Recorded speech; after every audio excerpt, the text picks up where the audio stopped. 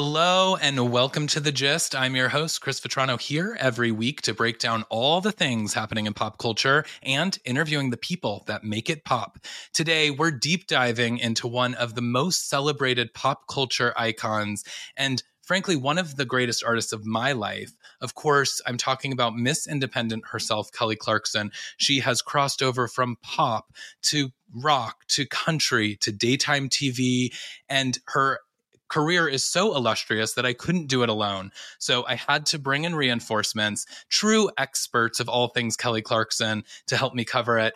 They are the hosts of Miss Indepodcast, a podcast completely dedicated to the world's first American Idol. Kelly Clarkson, here to join me, Jeremy and Pam. Welcome to The Gist. Thank you. Hi, Chris. Thank you so much for reaching out. This was so lovely. I checked out your podcast and I was like, this is going to be really fun. So you are lovely. And I'm so excited to talk all things Kelly, as always. Yeah. Yes, you guys do it regularly. I mean, you guys have found every nook and cranny of the Kelly Clarkson story to talk about.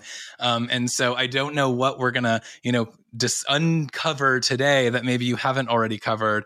But like I said, she's got a incredible career. And so for listeners, just a little bit so that they kind of ground us into why Kelly Clarkson, why are we talking about her today?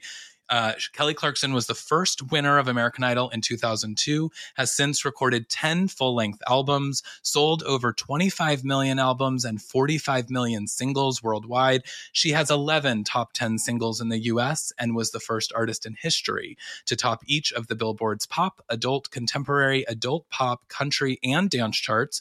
In addition to her incredible music career, she has regularly served as a coach on 9 seasons of NBC's The Voice and hosts her own wildly successful, award-winning daytime talk show, The Kelly Clarkson Show.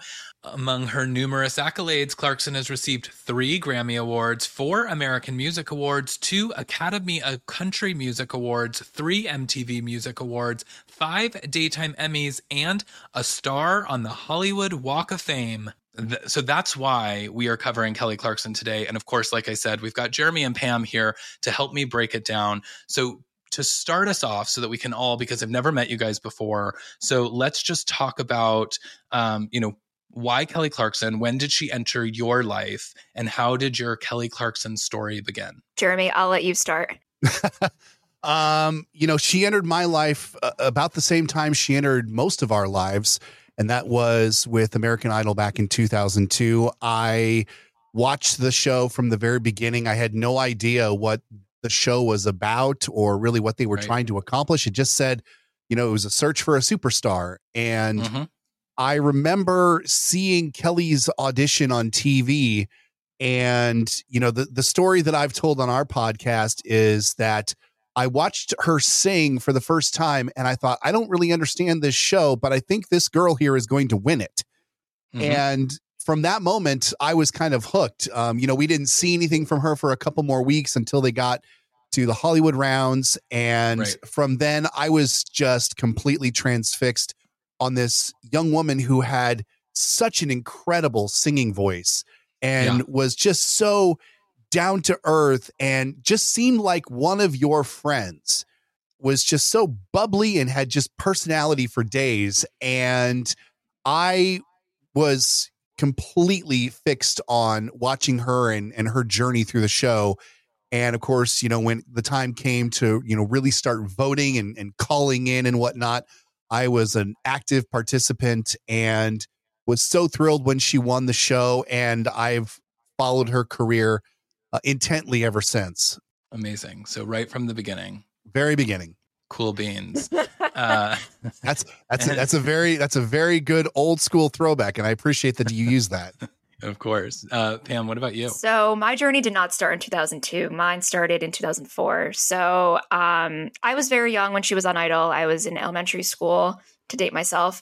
I knew of the show. I knew A Moment Like This, Miss Independent. I knew the songs. I'm like, okay, they're good, whatever. I know that's like horrible for me to say now, but like I'm being honest. And then probably when I was around 2004, give or take, I don't really know what sparked it, but like I'd always been a fan of music, but never, it was very surface level. And then around 2004, I just decided you know what, I want to start paying attention to more music.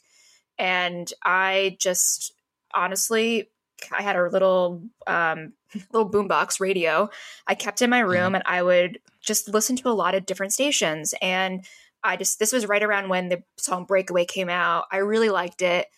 Right. It was when Since You've Been Gone came out. They put something in that song that did something chemical to me. And I was so obsessed with that song. And I immediately went down rabbit holes on the internet of message board, looking up as much as I could about her. And it was very early YouTube days. And I just became so obsessed with that song that I wanted to hear it all the time. And I was like, what else does she have aside from a few songs? So I really just did a quick, luckily there was only about 2 years to really catch up on. It wasn't that much, all things considered. Right. And I just did as much of an education as I could. And throughout the years, I really got into watching a lot of her interviews and a lot of her live performances. And I guess, long story short, not only Since You've Been Gone, but really just watching her her interviews as a very young kid. She is, what you see is what you get. She is so down to earth. She's so real. And I think as a young kid, having her as a role model really helped shape me into who I am today. So it was a little bit of both. It was really music and her personality that really brought me in. Awesome. Yeah. Yeah. So I more aligned with Jeremy in this, and that right from, RESPECT, she took the stage on the first live shows. I remember her in the auditions, but, she was wearing that horrible, I think it was a pair of jeans that she turned into a tube top or something. Yeah. Yes. And I was great voice, but I didn't really know what the show was either. None of us did. I mean, I don't think they did at the time either. They were sort of trying to figure it all out. And yeah, I just immediately I was like, okay, this girl's got to be the winner. She's clearly the front runner. As she continued to move through the series, I became obsessed with it. The series itself, it was something that I ended up really enjoying watching with my mother, who was at the time sick. I ended up losing my mother when I was 18. And it was right around all kind of that same time of Kelly winning. And, we had this really great connection. And so there's something really deep for me with the relationship with Kelly Clarkson very early on. Is I remember that we both were rooting for her. The night that she sang I Surrender was a very pivotal moment in my mother's journey with her illness. She was in the hospital that night watching it, and I was at home, and so I have and Kelly was also sick that night as she was performing. She had laryngitis, as I'm sure you guys know. And I was like, this is it. She is touching me in all the right ways, but also just I fell in love with her personality, the cool beans of it all. And I just thought yeah, this girl is truly defining what America's Idol should be. And it was so amazing. And so obviously from there, we had her winning at the Dolby Theater. I'm going to admit it. I don't know if I've ever admitted this, probably to some of my closest friends. I was sobbing when she won. I was so happy. I was watching. I actually had to work the night that it aired, and I came home super late. And so I was like, I got to go to school the next day. I can't watch it. And so I went to school, and I didn't want to talk to anyone because I didn't want anyone to ruin it.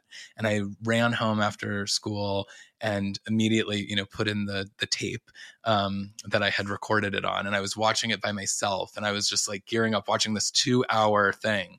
And then when they announced that she won, and of course she has her a moment like this, crying through the whole thing. And I was just crying right there with her. I was so excited. So did you not know were you able to not know that she won? Or yeah, that was that's impressive. I don't know. Impressive. Because it was truly it was the biggest thing. Everyone at school was talking about it. And so, I mean, everyone was talking about it. I was determined. I was I have to find out on my own live.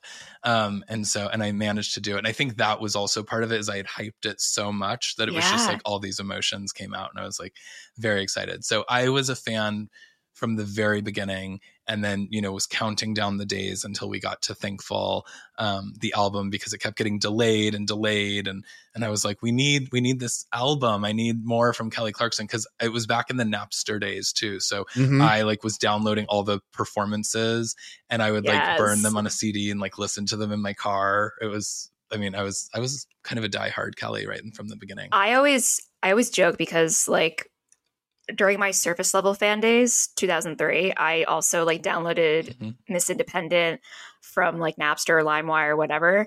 And for some reason, there was no version out there that was actually the album version. It would just repeat the last chorus 3 times. So I never knew how the song actually went until I finally got the CD a year later. I don't really know where I'm getting at with this, but gotta love those days of LimeWire. Yeah. Do not miss it. Yeah, it was, I think I remember it being hard to find too, because it didn't come out as a single that you could download or buy anywhere. You had to wait for the album back in those days. Yeah. And I remember, I think it was she did a performance on MTV, or she did something live, and they had pulled together the parts that you could actually hear her without fans screaming in the background and stuff. And it was this really pieced together version of the song that was not actually it. But yeah, I think I had that too. The things we did back in the day. Yeah. Oh, yeah. And so you said Breakaway was kind of your introduction. Did you go back, Pam, into the Thankful days, or is that for you sort of the lost Kelly Clarkson era? Oh, no. So there used to be a website. It does not exist. So there's a really big message board called The Express. It still exists to this day. I haven't been on it in years, but back in the day, Jeremy, you probably have a memory of this. There was a website. It was a portion of the message boards. It was called KCE Media. So there were a few people there that used to just every single performance and every single interview that this woman has done from 2002 to I don't know, 2009, we'll say, uploaded all to this website.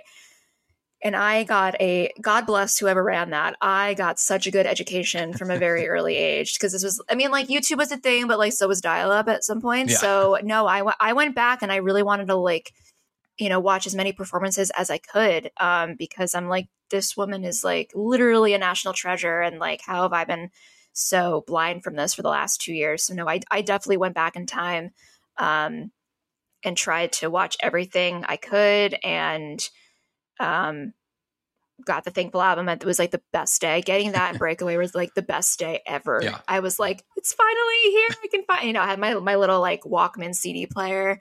It was great. So I was a little late to the game, but I like to think I caught up pretty quickly thanks to the Kelly community, honestly. Yeah.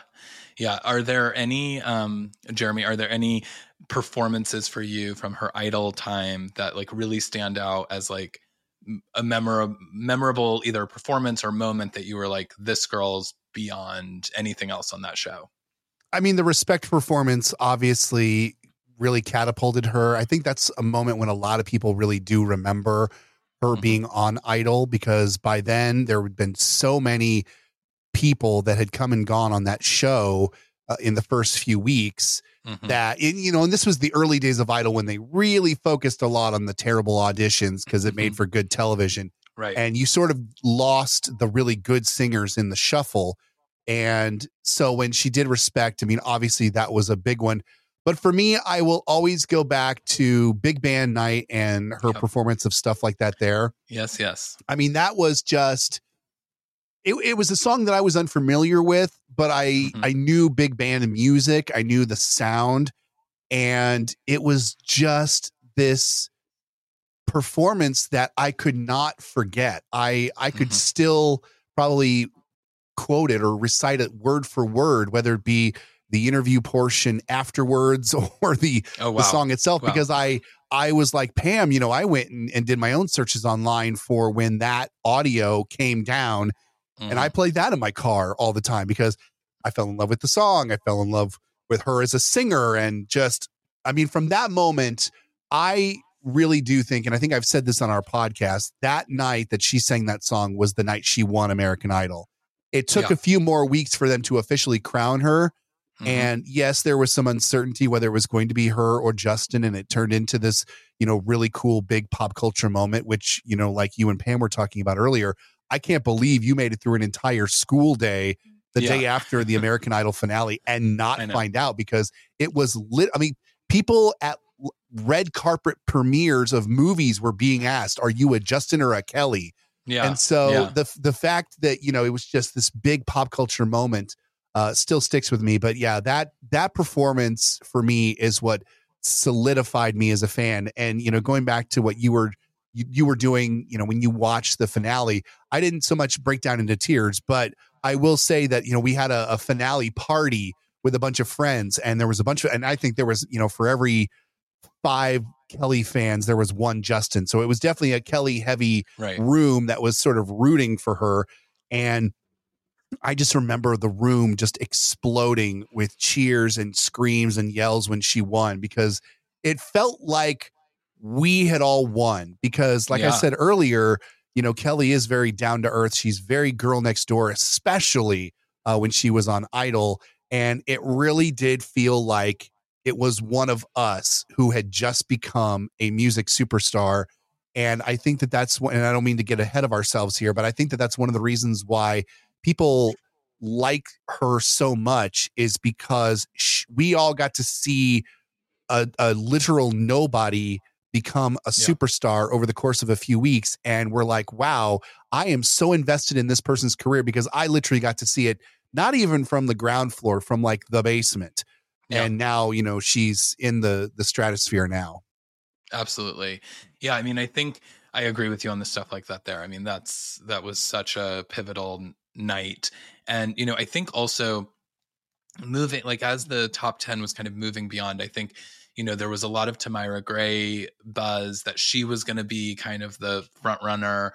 And I think when she left, people started going like, wait, that Kelly Clarkson hasn't even been in the bottom yet. Like, she's been safe every week. And I think like when she sang that stuff like that there, I think you're right. I think it was like, everyone was like, that's our idol. That's the girl, because she's the girl next door. And I think Idol changed a lot. And, you know, you see The Voice and stuff now, is a lot of these people come from the industry, or they have backgrounds in music, or, you know, they're using this as a platform to push their career further.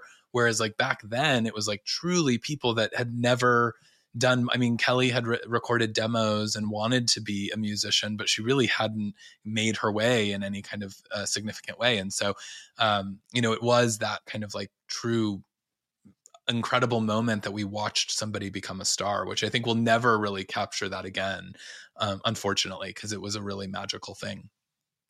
And it was the only show of its kind. I mean, now you have so many. I mean, yeah, and I know that, you know, like Star Search, but like, I mean, at that time, that was the only thing. Now you have American Idol, you have The Voice, America's Got Talent. I'm sure there are others. Yeah. So it's like, there's almost now competition among the talent shows. So it's a very different time we're in right now. And you see a lot of contestants bouncing around from different talent shows, you know, people who performed really well on The Voice going on American Idol, and vice versa, and going on Nashville Star and, you know, AGT, and, you know, they're just trying to get their break. But you're right. I mean, I would say probably for the first 4 to 5 seasons of American Idol, it was really a pure show where you were just getting these literal like hayseeds of a kid from the middle of nowhere who just happened to have some, you know, natural talent and turned them into superstars. Nowadays, you know, everyone's got a professional backstory, or, you know, they've already got an album or something that they put out independently. So I think that that's just what made it all the more special. And, you know, for the fact of, you know, Kelly being the very first one, I mean, I think everyone who ever comes from any of these singing competition shows are always going to be stacked up against her. 100% agree. Yeah, I mean, it's just, it will never be that. And, you know, and then I think from there, what she's done with it. Cause like I actually, what was it? She was just on Watch What Happens Live doing press for the chemistry album. And I think I think it was the Plead the Fifth, Andy had asked her, can you name any recent American Idol winners or something? And she was like, I can't, I don't know. No. And I think like, you know, that is what the truth is of that too. Like people that are coming off The Voice, that's a show that they focus on the coaches and the kind of camaraderie of that. That's what that show is. It's not about making superstars anymore. Yeah. And so we got one with Kelly, and we've gotten some from American Idol from the early days, but Kelly truly kind of like defined what that meant and became a superstar. Yeah. Which I think, you know, as we kind of move through to the next sort of phase, is we got Thankful on April 15th, 2003. The lead single, as we talked about, was Miss Independent. It sold 4.5 million copies worldwide and debuted at number 1. Tell me your thoughts on all things Thankful and from that era. I'm like you, Chris. You know, I really was impatient to get that album because I think Idol wrapped up in early September of 2002, and we didn't get Thankful, like you said, until April.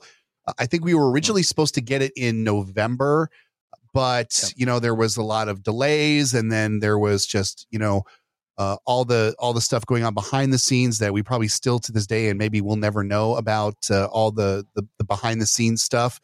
Yep. But, you know, just it was such a highly anticipated album. You know, they got to sort of milk the 2 Idol songs a bit through the end of 2002. And then they had to sort of, you know, wait for a little bit. I think Miss Independent came out a few weeks before the album did. And it was such a relief that her first song that was from the proper first album was so good and such a banger because, and I've said this before about, you know, American Idol itself, but even I'll even extend this into Kelly's Thankful era. American Idol and its producers and its creators, and, you know, I'll even say to a slighter extent, the network, they needed Kelly to succeed, because if they have this brand new show, which at that point they still didn't, they may have very early on had just started the second season. I don't know. I don't remember my timeline, but they needed Kelly to succeed. They needed her to do well, because the entire reputation of that show was resting on how well Kelly Clarkson did. And so they needed it to be her to be the winner. And they needed her to have a big hit single and have a big hit album her first go round, because once that happened, that then put a lot of credibility on top of American Idol. And so she got a lot of help with songwriters, producers, everybody who could really help to make that album successful. They threw the entire kitchen sink at it. Now, it's funny to think about that from a 2023 lens, because you'll be hard pressed to find somebody to say that Thankful is her best album.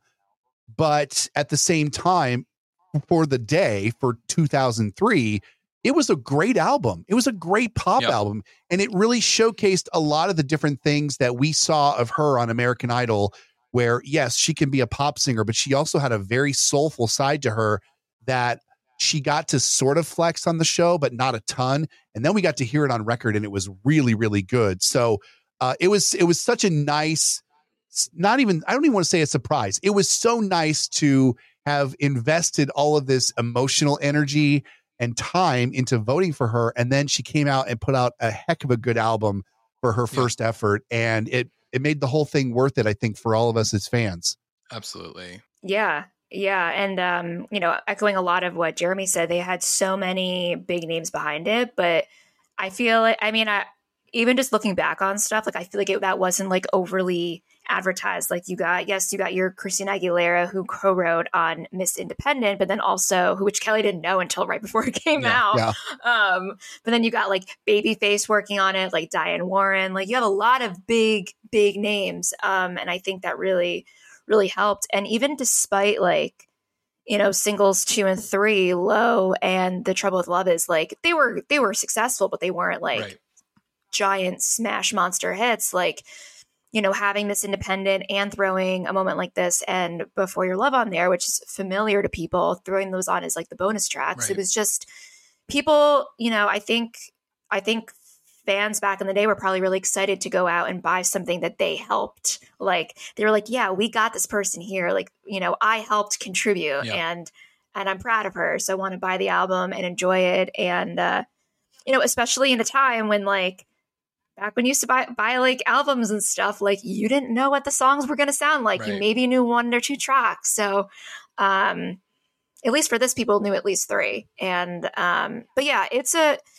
it's a really fun album. And I do think it showcases her diversity, that not only did she do on Idol, she continues to do 20 plus years later with all different genres. And yeah, it's probably, I mean, it's not my favorite album, but I absolutely adore it. Yeah. And I definitely think it is of the time, but that's all. Sometimes that's okay. Yeah. Yeah. I mean, it's definitely, you know, it was a hodgepodge, a little bit of genres, because she was this American Idol that they really didn't know, was she going to be, you know, it was the time of the Britneys and the Christinas and all of these things. So it's like a Miss Independent goes kind of down that road in a way of like, are we pushing her there? But she's also like much more of a vocalist than a Britney. And, you know, and she's not a dancer and she's not going to do those things. So we need to have some songs that like also define who she might be on stage. And, you know, and then, you know, it was interesting because we got the album, and then Jeremy, you mentioned because of the delay of the album, season 2 had started. Then we got Ruben Studdard as the second Idol winner and Clay Aiken as the runner up. And so Kelly's first tour when she went out to tour Thankful was the co-headlining tour with Clay Aiken. Yep. And so that was like the sort of first time that, and I saw that live, and so did Jeremy. Oh yes. Yep. Yes. I when they sang, what did they do together? Open Arms together at the end. Loved it. So good. And then I ran out to the bus and I waited for her to come out, and and I was like, we are staying. It was like getting late, and you know, we were still in high school or something. And my friend was like, I think I have to go. I was like, no, we're staying. She's gonna come out. I know we're gonna like meet her. And then Clay Aiken came out, and he was like going around and shaking everyone's hands. And I remember him shaking my hand and being like, hey, how are you? And I was like, good. When is Kelly coming? Oh my God. He was like, she'll be right behind me. I was like, great, awesome. And I could just see like, and then as he walked away, I was like, yeah, I probably shouldn't have done that. That was rude. It's okay. But you know, I was there for Kelly. I was there for the prize. And then it was interesting because it was like kind of the semicircle, and Kelly started on one side of the semicircle and was like saying goodbye. And then like her tour manager was like, okay, we got to go. And she was like, hold on, let me start on this other side. And so she started going down the other side, and I was like directly in the middle. Oh, geez. I was like, oh no, I'm not gonna get it. I'm not gonna like see her. She's not gonna sign my my program or whatever I had. And so the tour manager started to pull her, and I just screamed out, Kelly, I love you more than life. And she turned around and she was like, all right, I'm signing one for him. I don't care. And she like came over and signed one for me.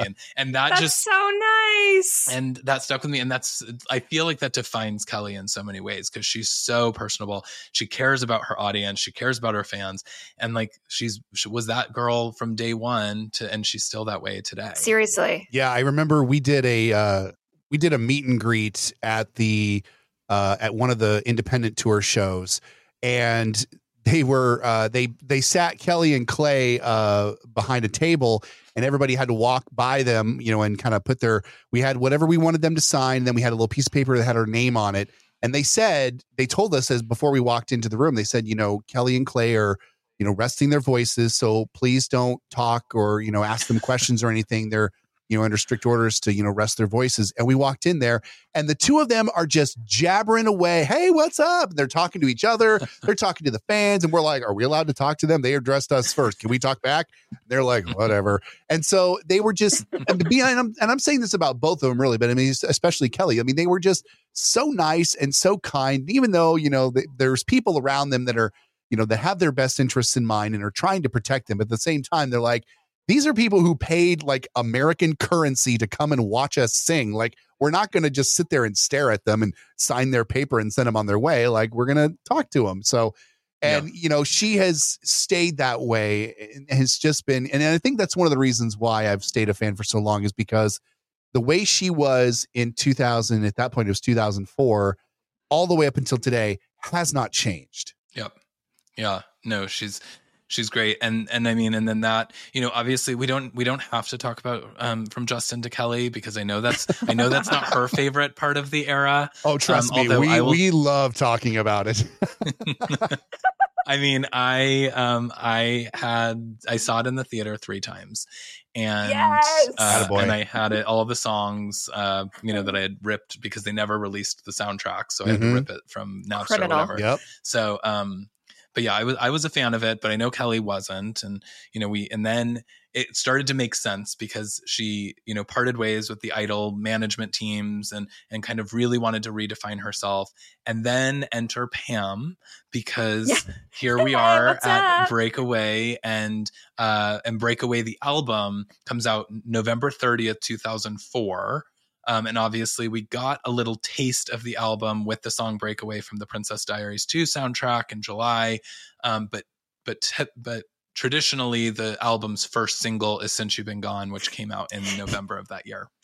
Jeremy and I always have a debate about this. He's like, it's Since You've Been Gone. I'm like, I don't care. I'm going to say the first single was Breakaway because it came out first. We always debate about this, but technically you were right, but I refuse to accept it. Well, and it's interesting because it did come out first. And so people obviously knew it. She had a music video for it. It was it was the single.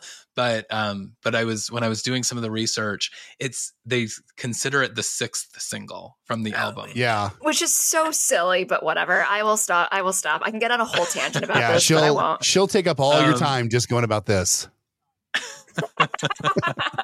Well, I mean, and it's, rightfully so, because it really did sort of redefine Kelly in such a huge way. Breakaway was her most commercially successful album, and had, I guess, 6 singles that were, all of them, in my opinion, wildly successful. Obviously, Since You've Been Gone is most notable, but we have Since You've Been Gone, Behind These Hazel Eyes, Because of You, Walk Away, and then Breakaway.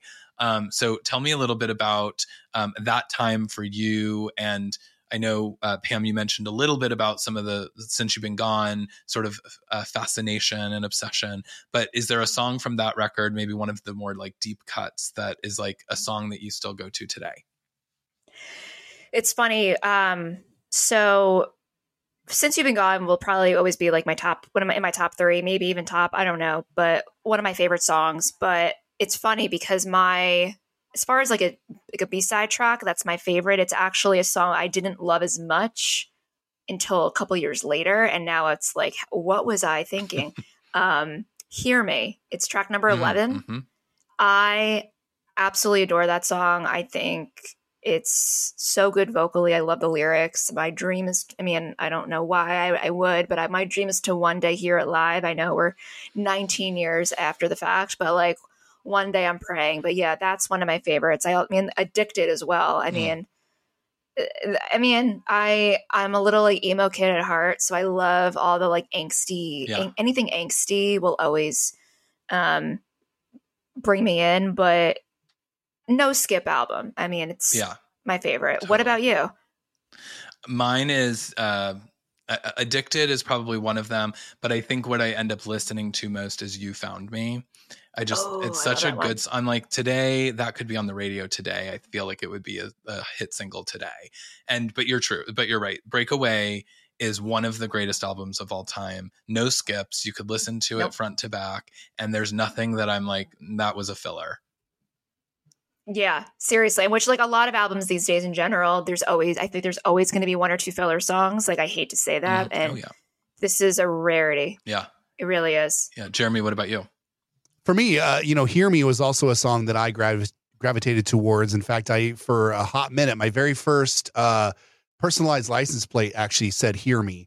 And so it worked both ways because I'm on the radio, and then I also love Kelly. And so I was like, hey, this works. I can use this as sort of both sides of, my interests.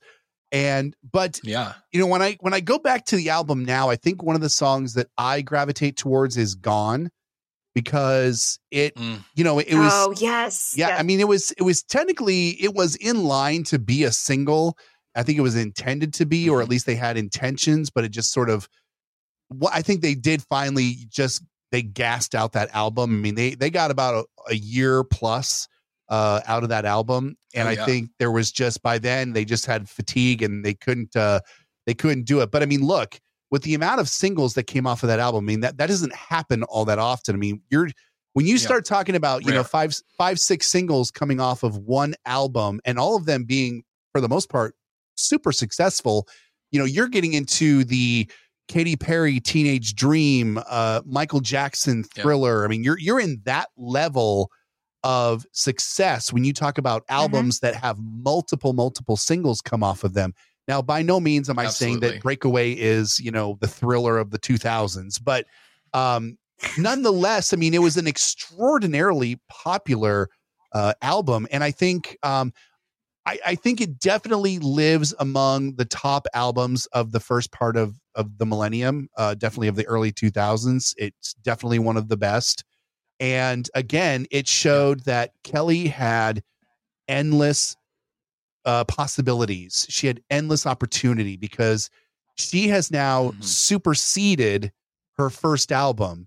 And that doesn't always happen with a lot of bands. A lot of times you get what's called the sophomore slump. They put out kind of a dud of a second record, but you know, a lot of bands are a little bit different where they've got their whole lives to write their first album. And then you got about 18 months to make your next album. So that's understandable that they would have a slump in their second album, but Kelly just got better and, you know, put out what is arguably going to be the, you know, the album that goes on her tombstone, if it will. You know, it's just a fantastic album front to back. I agree with you guys. No skips on the album. It's, you know, it was a landmark moment in pop music history, really. Yeah, absolutely. I mean, like you said, I think you said it perfectly, is they really gassed it out. I mean, because it's so unusual to have 6 singles and to continue to have, I mean, there's a lot of work that goes behind that into like, going on the radio promotions and really trying to push all of these songs to chart and do all of the things. There's a lot of effort that it takes. And so I think at that point it was like Kelly was starting to work on the next record, but she also went on 3 tours for that record, the Breakaway tour, the Hazel Eyes tour, and the Addicted tours. And so she, I mean, and she was physically, I mean, I remember, you know, writing, I was a music blogger back in that time too. And I was writing about how I felt like she was Gwen Stefani on stage. She was like running around, sweating, just dancing. Like she was doing it all on that tour. And I mean, she was really nailing that. And that's a lot of effort. And so she needed to I think they needed to kind of come to an end. Also, she got her first 2 Grammys there. So she got pop vocal album. And then Since You've Been Gone, took for the pop vocal performance by a female. And then she won the MTV Video Music Awards for Best Female Video 2 years in a row, first for Since You've Been Gone, and then the following year for Because of You. And, you know, again, that doesn't happen. Like typically albums don't get to like be considered 2 years in a row for awards and things like that. And so I think it was just time for them to move on, but they could have probably just put that entire record out.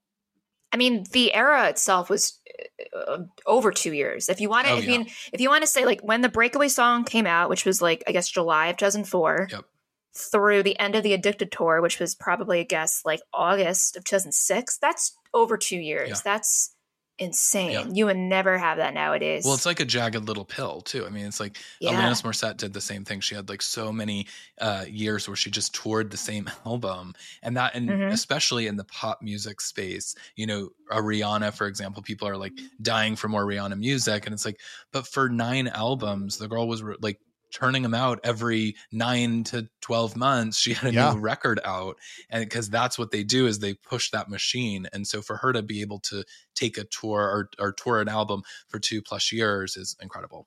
Yeah. And look, we found out later on that, you know, I mean, I don't want to be dramatic, but I mean, it nearly killed the poor girl. I mean, she was absolutely exhausted by the time the Addicted tour finished up. And, you know, I think, as much as I love the fact that she toured that album so much, and I went to all 3 iterations of the tour and I loved all of the tours, I think she maybe should have only toured at most the 2 tours.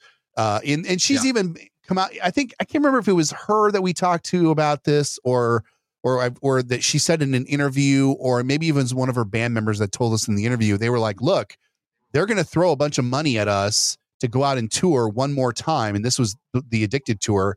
We're like, what the heck? Let's go one more time. And Right. The Addicted tour was purely just, somebody put a ton of money in front of her. They're like, do one more tour. And, she came out of that. And I mean, I think Alanis had a similar situation where she was just physically exhausted by the time she was done touring that record, and she needed the time off. And, it ended up being a very transformative and very creative time for her between the end of the touring cycle and the promo cycle for that album up to the release of the third record. Yeah. Yeah. And I mean, and then that brings us sort of to the third record, My December. Obviously, there's a lot of feelings about the My December era in the fandom. So I'm going to be interested to get your take. It came out June 27th, 2007. The single, really the only single from the record that is a notable single, is Never Again. And the tour itself got scrapped after she made some offhand comments about some of the labels and the promoters, Live Nation and et cetera. So they ended up doing a smaller sort of thing. She had to switch gears, brought in new management. This is where the Blackstocks joined the picture. Narvel Blackstock, Reba's husband, she brought him on and started kind of her touring and appearances with Reba. They ended up doing the Two Worlds, Two Voices tour. But the My December era was a bit of Kelly's sophomore slump, potentially. But where do you guys stand with My December? Because like I said, very controversial time for Kelly. Yeah, I mean, Jeremy and I we've spoken about this, and for a lot of fans, it's their absolute favorite album. And I think for many, many, many years, I don't want to speak for all fans, obviously, but for many years, it was such a treasured thing because it was really it was the only album for a while of hers where she wrote on every single track. Yep. And it was so personal. And we all knew that. We knew it was not just a different it was a different sound, but I feel like the music critics made it sound like she went and did a total 180. It's still a pop record. Totally. There's just some of it's a little bit darker, but so was Summer Breakaway. Yeah. I don't think it was that jarring, but I think it was such a fan favorite for so many years because of its lyrical content. Mm-hmm. And I adore the album. And I think something that the two of us have spoken about is over the span of her career now, that album is 16 years old. Now that we've heard so many more things from Kelly, I still adore the album, but we're both in agreement that we don't love the production on it as much. Right. And I think because her vocals sound great, but just some of the ways it was mixed, we're not the biggest fans of. Yeah. But that aside, I think it's a really amazing collection of songs. Sober and Maybe are two of my all-time favorite Kelly songs, mm-hmm. and I'm so happy they exist. And it still did fairly well commercially. I think it still debuted at number 2 on the Billboard chart. I think Hannah Montana, Miley Cyrus was the one who literally beat her for number 1. But all things considered, debuting at number 2 is still very, very good. Absolutely. And it's funny that you mentioned the canceled tour. That was supposed to be my very first show. Oh. So I was devastated when it got canceled. I was like, no, I'm never going to see her. And then, they rebooked it into smaller theaters. And I think that was the right move, I think, with the sound of the album and the fact that it was not commercially successful. I think it was the right move. I don't know. I really like it. And I know there was so much drama that went on behind the scenes. Unfortunately, it's not necessarily anything that's actually rare for the music industry. I think what was rare was that it was made public in a time that social media wasn't a huge thing. I think that is why it was so buzzworthy, especially riding off of one of the most successful albums of the 2000s. So, yeah. I don't know. I have a lot more to say, but I want Jeremy to chime in here a bit. Something I've never really talked about, even on our podcast, is sort of the what ifs that would have come out if this album had been really super successful. And I just wonder if, maybe Kelly would have reached a higher status of pop singer had My December been, an ultra successful album. Would she have been, and it's so hard to gauge popularity in 2007 to popularity in 2023. But, the original My December tour was supposed to be this big arena tour. It got scaled down to theaters. Could Kelly have been, a Taylor Swift level artist, had My December been equally as successful or more successful than Breakaway? And then, subsequent albums continued to do well. We don't know. I mean, it's obviously a game of what ifs, but yes, it is a fan favorite album. I think that it has gotten more appreciated as time has passed.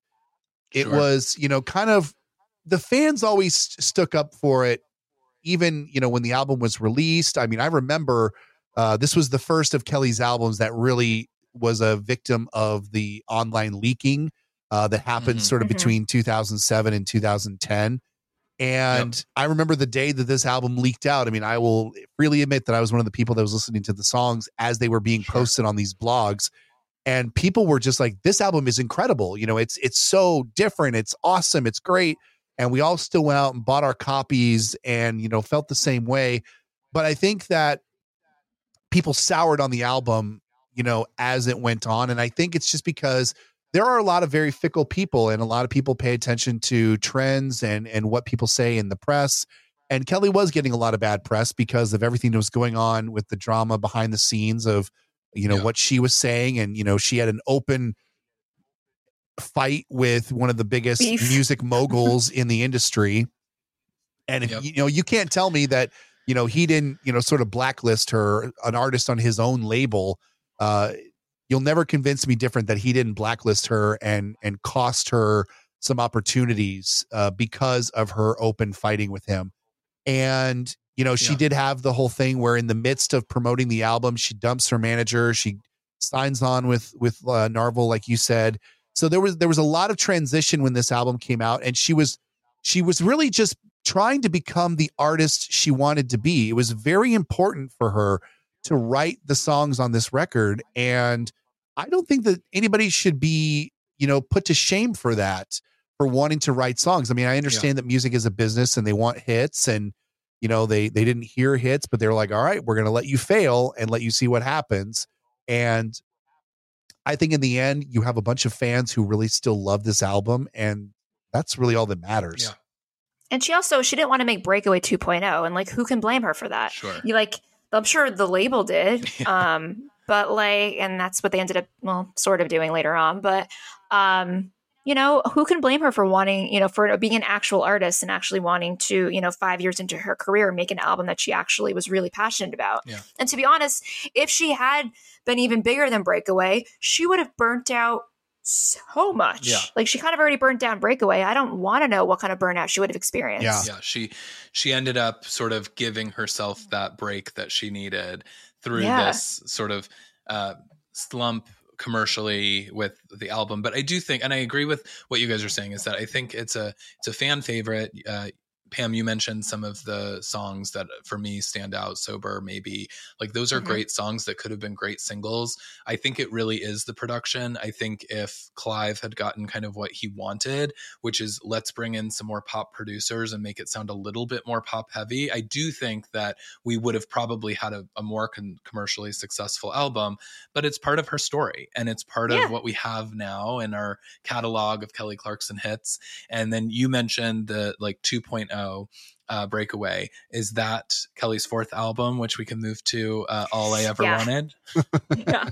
Okay, awesome. I mean, I adore this album. I'm not going to lie. Yeah. But it is a little, I don't want to say it's Breakaway 2.0 in terms of the way it sounds, because it doesn't sound like Breakaway, but I think in terms of making it super commercial and poppy, they succeeded. Yeah. They definitely succeeded. Yeah, I mean, All I Ever Wanted, released March 10th, 2009, lead single, My Life Would Suck Without You. It debuted at #1 on Billboard, again, nominated for Grammys for Best Vocal Album. The single had the biggest leap at the time on the Hot 100 from 97 to 1 in 1 week. And then, of course, had the follow-ups, I Do Not Hook Up, Already Gone, All I Ever Wanted, and Cry. And obviously, there was a lot of, again, sort of controversy with Already Gone and the Beyonce song Halo. She did the All I Ever Wanted tour So a lot was happening at this time. And then she also had Don't You Want to Stay with Jason Aldean around this time or towards the end of this era, which was her first #1 on country charts. And so again, it was another transformative Kelly Clarkson era where she potentially gave in a bit to some of the label's demands of wanting sort of this pop take on bringing back, Max Martin and Dr. Luke into the mix, which again, she was very outspoken about at times in her career. But I personally, I mean, though I know Kelly has negative feelings about the way in which she was sort of forced into working with some of the folks on this record, I think it's one of her best albums, personally. I agree. This album I have sort of said is an overcorrection by the label, because I know they wanted her to get back to her pop roots. And, like you said, they brought in a bunch of producers and I think this it's a great pop album. It really is. And it is one of my favorites. And I adore so many of the songs on here, but it's almost too much of a course correction to where I almost think that even down to the photo shoot for the record itself is overly like poppy and saccharine and like really overdone. Mm-hmm. And she's super made up and it's flashy. And I mean, it is the prototypical pop album. And I think that while, yes, she's on the album, she's singing the songs, she's writing on some of the songs, I don't think that this album necessarily 100% tells you who Kelly Clarkson is. It does tell you that she's a great singer. She's got the chops to sing all different styles. There's some of her best ballads are on this album. But at the same time, I think that like if I were trying to show somebody who Kelly was, this is not the first album that I'm going to grab. Yeah. Interesting. Yeah. I mean, I loved it. Like I loved all of the imagery. But I'm also like a pop music lover. And so for me, it was like, oh, I could really digest that version of Kelly. But as a Kelly Clarkson stan and as someone who kind of understands her personality, probably even more now and looking back, I can go like, yeah, that's not her. That's not authentic. And that's what fans love about, I think, My December is that it's truly her.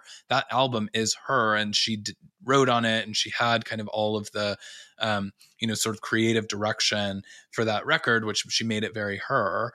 And I think in my opinion, is like All I Ever Wanted, though great, had some really awesome songs, obviously the Katy Perry jams that we got. But I think it was the next record, which is Stronger, released October 1st, 2011, lead single, Mr. Know-It-All.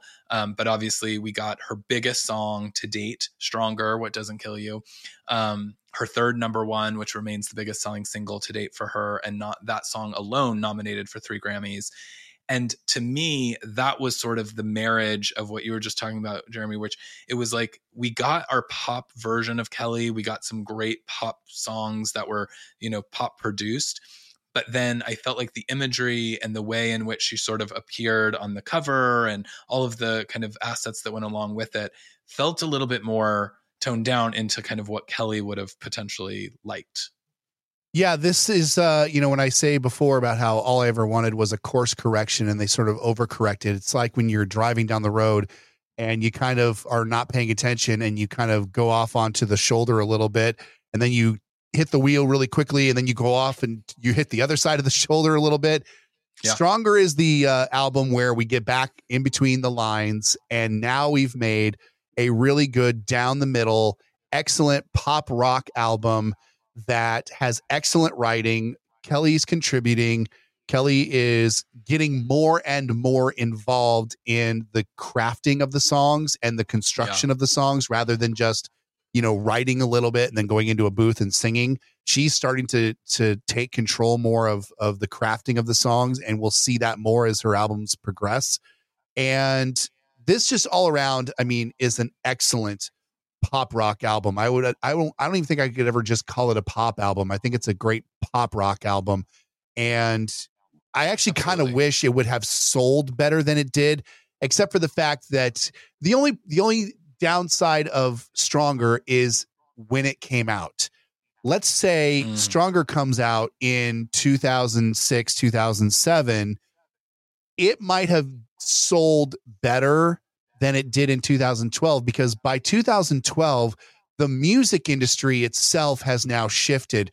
We are now in an iTunes 99 cent a track Spotify world where the whole game is starting to change, and the way that people are getting their music is diversifying, and it's not about the physical sales anymore. And I think that had this album come out 5 years earlier, it would have sold through the roof and potentially could have sold better than even Breakaway did, because I think that, I depending on the mood that I am that on a particular day, I struggle between which is a better album, Breakaway or Stronger, because they are both excellent albums.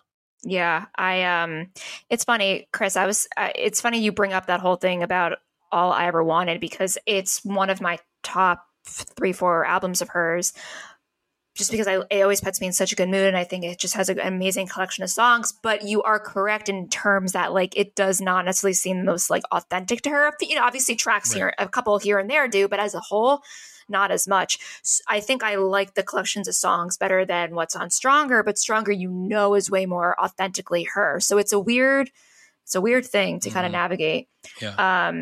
But I feel like the Stronger era was just such a fun time to be a fan. We got 2 big tours. And she was on Duets, that competition show, the one season, but it was almost like she was back on TV again, back in your home every week. And obviously it was a lot shorter and, not as big of an impact because it was only one season, but it was just a really fun time. And you couldn't escape that song. You could not escape Stronger. And it was just such an amazing time to be there and to witness it all. Yeah. Well, and I wondered if you actually meant that Stronger was the Breakaway 2.0, and that's why I asked if it was the All I Ever Wanted. No, I meant All I Ever Wanted in terms of the poppiness. Yeah, but I wondered more, and Jeremy kind of touched on that, is I felt like I agree that if it had come out at a different time, Stronger could have had 6 singles at least. It has some really strong Kelly Clarkson music and songs that I think could have really gone the distance. I think the other thing about Stronger, where commercially didn't do as great, is because it was also a victim of all of the sort of leaks. And I remember that album was leaking like crazy, and we were getting the demos, and I was listening to them. But then the demos sounded different than the final versions, and fans were loving something that might be more poppy or more, rock sounding about the demo, that then it ended up sounding different in the final master. And that, I think, also sort of turned people they didn't know what to do, or they had also burnt out on the album a little bit before it even came out. And so that was, I think, part of that sort of outcome of why that album sort of dipped after Stronger. Yeah, it's an interesting case, because this was the album that, like you said, we saw more of the cooks in the kitchen, if you will, of this album. I mean, we got probably 2 other additional albums worth of songs that leaked out prior to the release and even after the release of this album. And, I'm all for, the process and hearing songs that she's working on. But, she was asked years and years later about all of these songs leaking out. And she's like, I don't care from my perspective. She's like, I don't care if these songs leak out. I like that people like the songs, but it was more, she felt bad for the writers that were on those songs, because now they've sort of lost their ability to shop these songs around. And people may think, I don't understand how that really works. It's like, well, once it's a demo has been leaked out of one particular artist singing a song, like it or not, that song becomes sort of aligned with that artist and no one else is going to touch it. So, it was really unfortunate that we did have, the leaking that we did have around that album. And I could probably do an entire college thesis on this era and why this album didn't do better than it really could have, because this is, it's in my mind, one of the top 2 best albums that she's put out. And I wish it had done better commercially. I know that Kelly doesn't care about that anymore. But at the time, it was a big deal for albums to commercially do well. But, she got a lot of accolades out of the album. This is another fan favorite album that is very, very hard to skip songs on. I mean, maybe one I might do every now and again, but I mean, it's a very, very good album front to back. 100%. And then from there, we get her greatest hits, Chapter 1, released November 19th, 2012. We got 3 singles from that, including Catch My Breath, which was the biggest of the 3. Great single, one of my favorite Kelly Clarkson songs to date. And so I'm so happy that we got that. And then, of course, we got Wrapped in Red, her first Christmas record, in 2013. And that album went number 3 on the Billboard 200, which is amazing for a holiday album, and was the best-selling holiday album of the year. Yeah, and continues to this day to perform well. I mean, year after year, that is one of the few albums that continues to get back in and chart year after year. I mean, a lot of times, artists will... It's timeless. It really is. Yeah, a lot of times artists will put out a holiday record. It'll chart the year that it comes out, and then you never hear about it again. But there are a select few that come back year after year, and, you really have to give a lot of credit to Underneath the Tree. I mean, they got together and they made a really, really timeless Christmas song that, I mean, I'll go ahead and say it. I mean, we hadn't seen the likes of since All I Want for Christmas Is You by Mariah Carey. There just really wasn't that song, that big sounding pop contemporary Christmas song that had come out since the 90s. And and I feel comfortable saying that because it's 10 years later and that song still is on every Christmas radio station. It shows up in every Christmas playlist. It shows up in all kinds of Hallmark movies 10 years later still. Yeah. And I mean, and as you mentioned, it charts every year as well, the single. And so it has that sort of same Mariah Carey potential of it being one of those sort of classic Christmas songs that we just see the Brenda Lees, the Mariah Careys, and eventually the, Kelly Clarkson every year. And I still feel, though, there are people that discover it every year. So it's which is nice. Even though the song is about 10 years old, you're still getting new people that are like, oh, maybe I've heard this before, but I didn't know it was Kelly Clarkson. And then it's so that's refreshing 10 years later. Yeah. Amazing. Yeah. And then, so after that, we get into February 2015, we get Piece by Piece, which is her final record, 7th and final record with RCA. So the deal that came out of Idol. It debuted at number 1 on the Billboard 200. She had the Piece by Piece tour. It had singles Heartbeat Song, Invincible, and Piece by Piece, which was the most successful from the record. Give me your hot takes on Piece by Piece. My hot take on Piece by Piece is that I'm shocked that this album debuted number 1. That's the biggest thing for me because I would say, I mean, this is again not one of her more successful albums, but I'm going to sound like I don't like the album. It's actually one of my favorites. I really, really love this album. It has some of my favorite songs on here.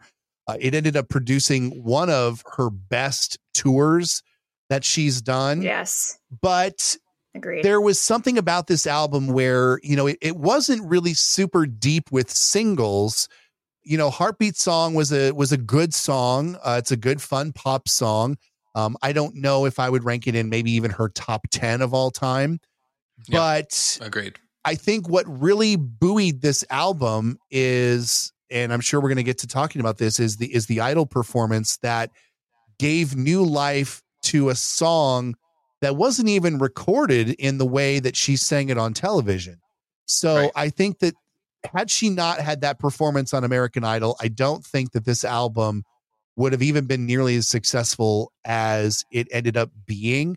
But I think maybe it could have something to do, and I haven't done the proper research, so I might be speaking out of turn here, but it might have had something to do with what was coming out the week that this album was released. RCA may have made a specific effort to put the album out when there wasn't a lot of other competition, because quite honestly, they had been burned in the past by the Hannah Montana albums. And, just getting completely railroaded by other really big releases the same week that Kelly's album came out. So yeah, my big hot take is that I can't believe it debuted number 1.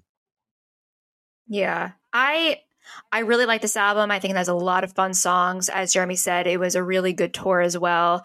Something that the two of us joke about is how good the bonus tracks are, and why are they bonus tracks? They should be on the main album, i.e. Second Wind, the Maren Morris song, so good. Yeah. No, I think it's a really fun album. Now, my only bone to pick with it, and again, like Jeremy and I are massive Kelly fans, but like we will have opinions from here, here and there.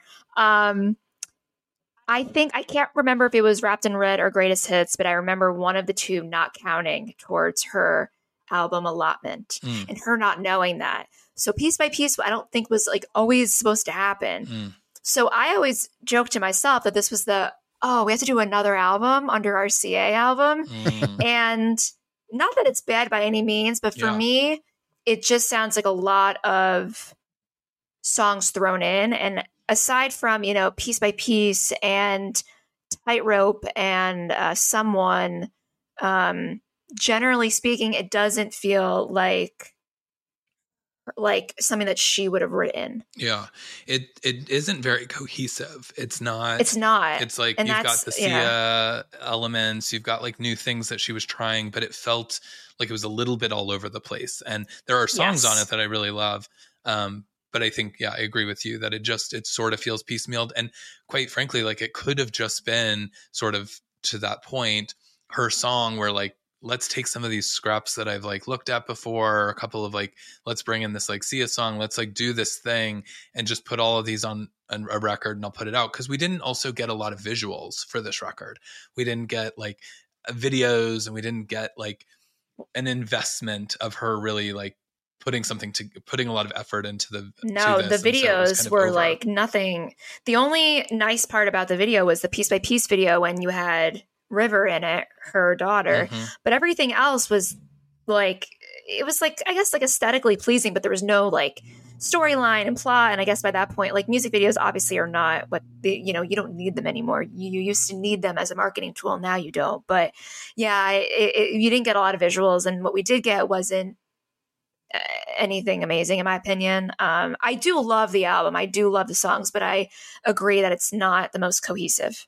It also says a lot that when you have an album and two of the songs on the album have versions that are more popular that were re-released later. So you've got the Piece by Piece from Idol, which ultimately was more popular than the album version. In fact, they ended up reissuing the deluxe edition of the album to put the Idol version on it. And then once she went out and did the Piece by Piece tour, you had so many people who appreciated and liked the live reworking of the song Tightrope way more than the version that they had on the album. And so I don't know if that says something about your record when you've got two different versions that are more popular than the versions that you worked so hard on to put onto the album proper. So just, something to think about with this particular album. It is one of her more uneven albums. I still really like it. There are still some gems on there, but and quite honestly, it's been the album that has grown the most on me. I loved it when I first heard it, but then, quickly it sort of fell out of favor, stacked up against the rest of her catalog. But I have come to really appreciate this album over time. Totally. And, and I think, she was closing a chapter with RCA and then, we had a little bit of a Kelly break. She obviously was also having a child, and there was things personally going on in her life. Yeah. But then we get to Meaning of Life in October of 2017, first album with Atlantic Records, the single Love So Soft. And then obviously at this point, she also has been on The Voice. She was hosting the Billboard Music Awards. And she really, at this point, was like defining herself as more than just a musician, but also now an entertainer in so many other ways. How did Meaning of Life sit with, you guys as huge Kelly stans sort of for all these years? I think it was such a breath of fresh air. You could hear it in the sound. It was obviously, it's still pop, but it's definitely more, soulful R&B. Mm-hmm. And it was something that was so brand new. So when it came out, it was like, whoa, this is new and shiny and I love it. And you can tell that she was happy. You can tell that she was excited about it and passionate about it. Something that you really hadn't seen. At least I don't feel like I had seen in a while. And, even if, the singles were not, the most commercially successful, I don't think she cared. And at this point, like, I don't think the fans even necessarily cared. I think they were just happy that there was such a new kind of sound coming from her, yet it still sounded authentic Kelly. Yeah.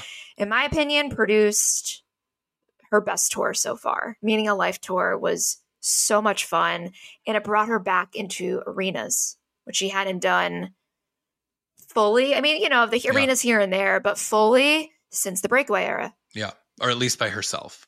Yeah. By herself. Exactly. Yeah. As a headlining artist. Exactly. Yeah. Yeah. This album is such a, like Pam said, a breath of fresh air because we sort of got to see authentic Kelly again. Now that she's out of her RCA deal, she's obviously looked for a label that is going to let her have more creative control over her albums. And so this is the first, this is the first album that we really get to see like boss Kelly. And, she's definitely got more of a hand in how every song on this album sounds.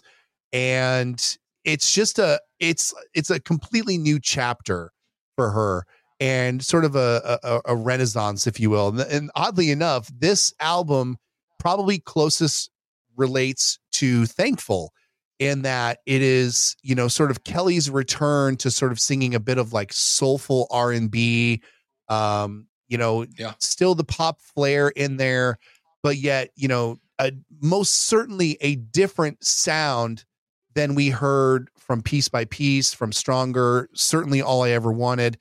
And I think it was almost, even a little bit jarring. I specifically remember listening to the album for the first time, thinking to myself, this one's going to take, a little bit of time to, really sort of digest and to sit with it because it sounded so different. But I think, looking at her career as a whole, this was such a freeing moment for her because I feel like she can finally breathe with the deal that she has with Atlantic Records, and they're not going to be on her case to, churn out pop records every 18 months. And, they're not going to be worried about having, big hit singles or whatever. They're like, you know what, go out there, do what you do, make the record you want to make, and we will support it 100%.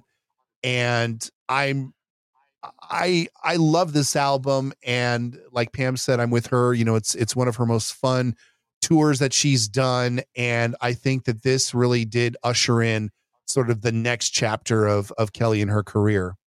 And it also brought in from what I see externally doing our podcast, it brought in a whole new audience. I mean, it really, I think this combined with being on The Voice and right as this era was ending was the launch of the talk show.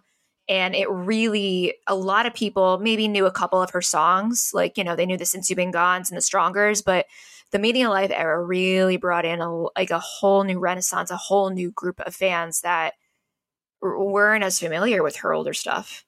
Yeah. Well, and I mean, in a new way. And I think, it reminds me a little bit of like when Lady Gaga, she did the Tony Bennett duet album, and then she was in A Star Is Born. And I felt like all of a sudden a bunch of people that had would be like, I would never listen to Lady Gaga, wanted to listen to Lady Gaga because they loved her in a different way. And we won't go down a Gaga path, but I'm like, Gaga didn't do anything with that where she actually could have resonated if she had released something a little more digestible for that audience. And I think that's what Kelly did on this record, is that she took all of these people that had fallen in love with her personality on The Voice and hosting the Billboard Awards and doing some of these things, that she was able to kind of translate it into I'm going to be more authentically me and who I am as a person now, instead of going and like releasing something super poppy that might alienate some of the folks that are watching me on the Voice. And, you know, Kelly doing like country and starting to sing things more. And then obviously with Kellyoke on her show, and really starting to show that she can sing literally anything that someone puts in front of her. And I think people want that. And so the Meaning of Life to me sort of ushered in that era for her of saying like, I can sing something other than what I've done for these last 7 albums. I can actually like completely change again and do something brand new and make it sound still like me, but super fresh. And so that, I think, was that album. And then obviously we got COVID, as we all probably want to forget, but we were supposed to get the Invincible Vegas residency, which got canceled. We ended up getting I Dare You as a standalone single from Kelly during this kind of weird time. We got a second Christmas record now under Atlantic with When Christmas Comes Around. And the Kellyoke EP. So lots of things happening during this time of COVID. She was still very busy. Obviously, the show continuing to go on to win 5 daytime Emmys.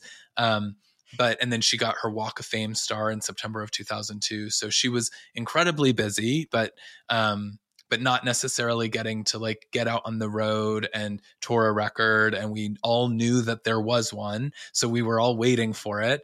And then her life imploded personally in a lot of different ways. And she went back into the studio to tell a different side of the story. And we got Chemistry on June 23rd, 2023, which brings us to present day. And I know you guys are getting ready to pack your bags and head to Vegas, where she is finally going to do her residency starting July 28th. But tell me your thoughts on Chemistry and what are you looking forward to from this upcoming live show? Chemistry is the album that Kelly Clarkson didn't want to make. I think that's pretty obvious. We don't know what kind of album she would have put out had her personal life been a little bit different. So that's always going to be a big what if or a big question mark when it comes to her career. But we know that she has had a really, really difficult 3 years. And, you know, COVID on top of everything was, you know, probably more than she could have really wanted. You know, we're still learning about this era a little bit. You know, we're only a month into it. Mm-hmm. And it is, speaking just about the album itself, it is some of the most personal material that we've seen from her since My December. It is so incredibly emotional. There is just, I mean, this is sort of, I'm still sort of formulating the thoughts in my head because even still, I don't even know how to really speak about this era yet, just because it's so young. It sort of feels like another one of those course corrections where, you know, Meaning of Life was sort of a 180 from what Piece by Piece was. And then you got this incredibly emotionally charged album that comes out right after it, which I mean, it's still funny to me to say, you know, Meaning of Life was the last album she put out. And it just feels like an eternity ago. You know, I mean, it was 6 years ago. Yeah. And so now this Chemistry album comes out. It's incredibly emotional. It feels like another hard course correction. And so it's so strange to feel like, how do I not know what this all feels like? You know? I mean, what I love about it is that this could not be more authentically Kelly on this album. I mean, this is an artist who absolutely put her heart on her chest and just says, this is it. This is what happened. This is how I was feeling. I can only imagine how incredibly difficult this was to make this album over so many different circumstances. And yet she's put out an album that, you know, it's a little early to say whether or not it's going to be commercially successful or whatever. but it is certainly the most we've sort of been able to peel back the curtain and look and see into her real life. I mean, she definitely sings about relatable things on all of her albums. And I think that's one of the reasons why people, still love her music so much, is because, especially when she does these anthemic songs, everybody can see a bit of their life in what she's singing. And now we are hearing the real stories of her life, of what really happened, how she was really feeling. And I think that this is going to be a slow grow album, and a lot of people are going to eventually find it and realize how much they also relate to it, because unfortunately the topics of this album are going to speak to a lot of people. And I know a lot of people are going to feel the same way. Yeah. Yeah. I think this album is so special in terms of the sound, because this is honestly the first album I feel like she has kind of brought all of her music genres that she loves and put them all together. We got the pop rock stuff with Red Flag Collector. You got your dancey stuff with Favorite Kind of High and Down to You, a little bit of country and I Hate Love, a little bit of like an island feel with That's Right. You get more of the indie kind of sound with like Skip This Part and Chemistry. Like I could keep going. Yeah. And I think it's something that, as hardcore diehard fans, we've known forever that she can sing any genre. She loves all genres. And not that every album has sounded the same over the course of her career, but it hasn't been as diverse as this album. And I think the producers, Jason Halbert and Jesse Shacken, did such a good job with diversifying this album, along with Kelly, and also really making her vocals shine and letting her vocals be the main focal point.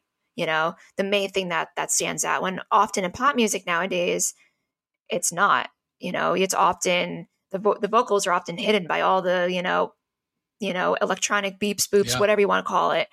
And I think that was refreshing. And in terms of lyrical content, unfortunately, because she's so much more in the public eye now than she ever has been with the talk show and The Voice, unfortunately, her divorce was made very, very public. And all the steps of, TMZ is constantly reporting everything. Right. So unfortunately, we know too much. And, that being said, I feel like obviously we don't know everything that all the songs are about. We can't take everything literally, but we know a lot of the background. And I think it gives us more context. And I know I appreciate the album more knowing that she was really able to like share her diary with the world.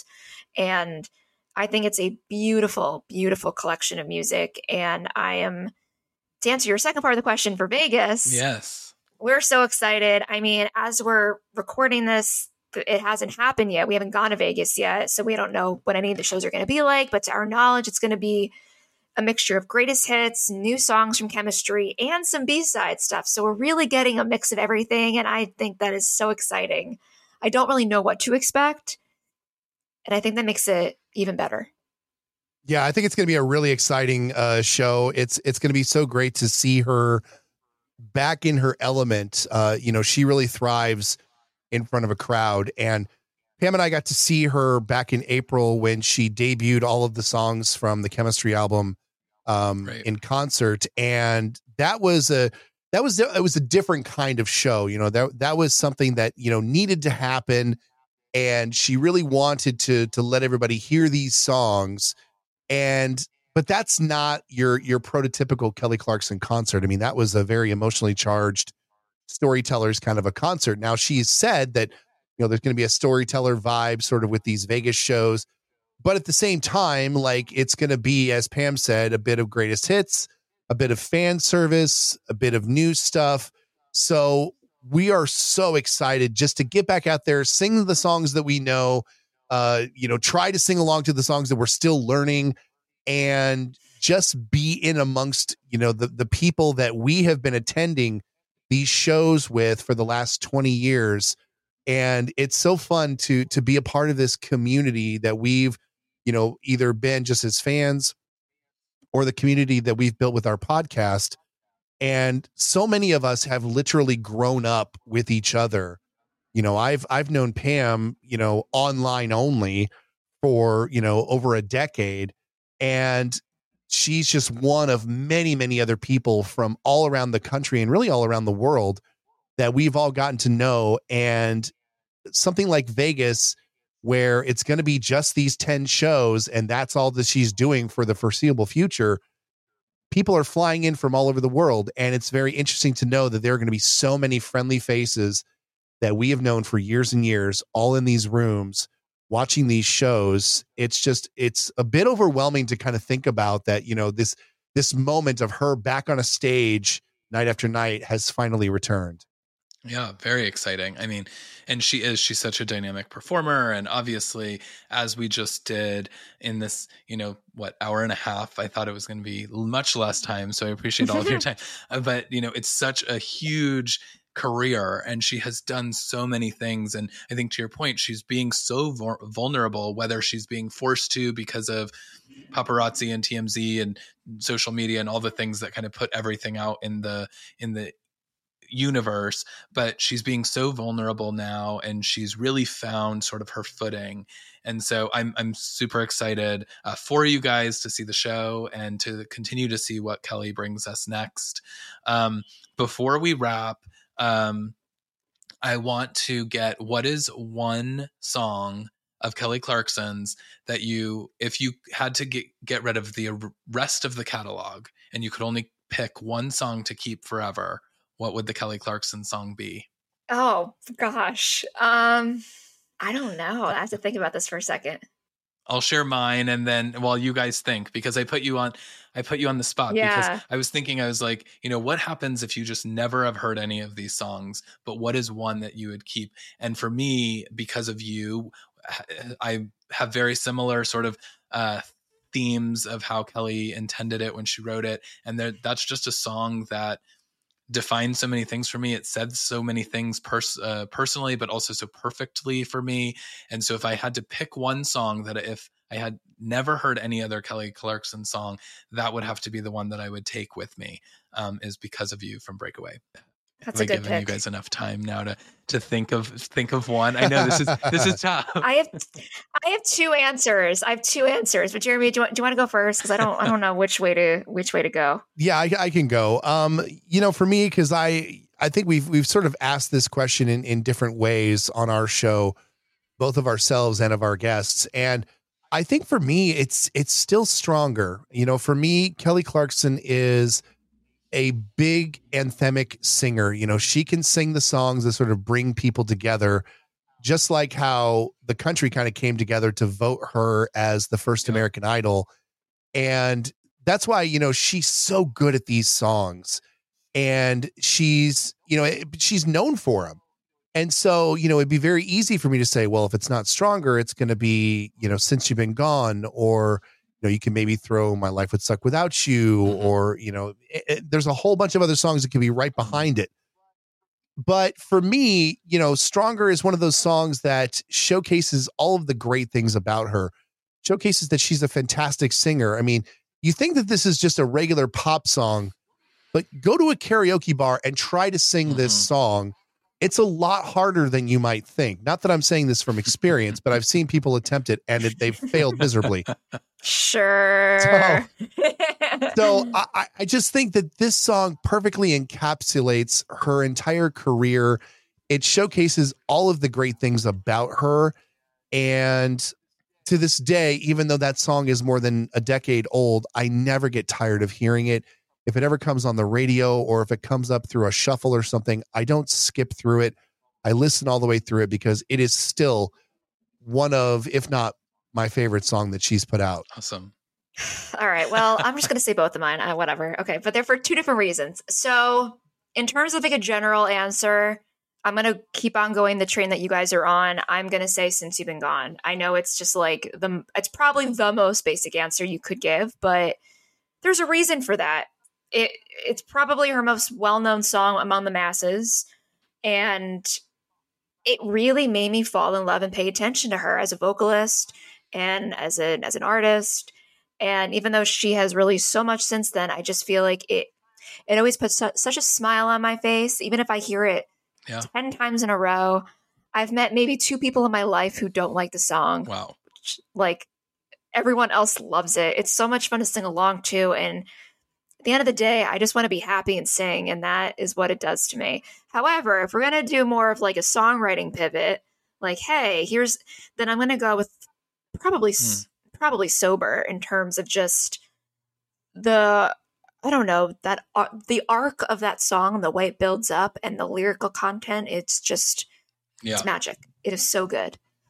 So those are my two answers. I cheated. No, I mean, it makes sense. I mean, since I thought it might be since you've been gone, because it introduced you to Kelly. It's why you're here today. And it's really, if that song did not exist, I don't know if I'd be sitting here. I know that sounds extreme, but I don't know if I would be. It makes sense. And I think, as Jeremy, you said, Stronger is the reason that so many people, I mean, as the most successful commercially single of hers, it's the reason that so many people love Kelly Clarkson. And it is one of those songs that comes on, it's an anthem.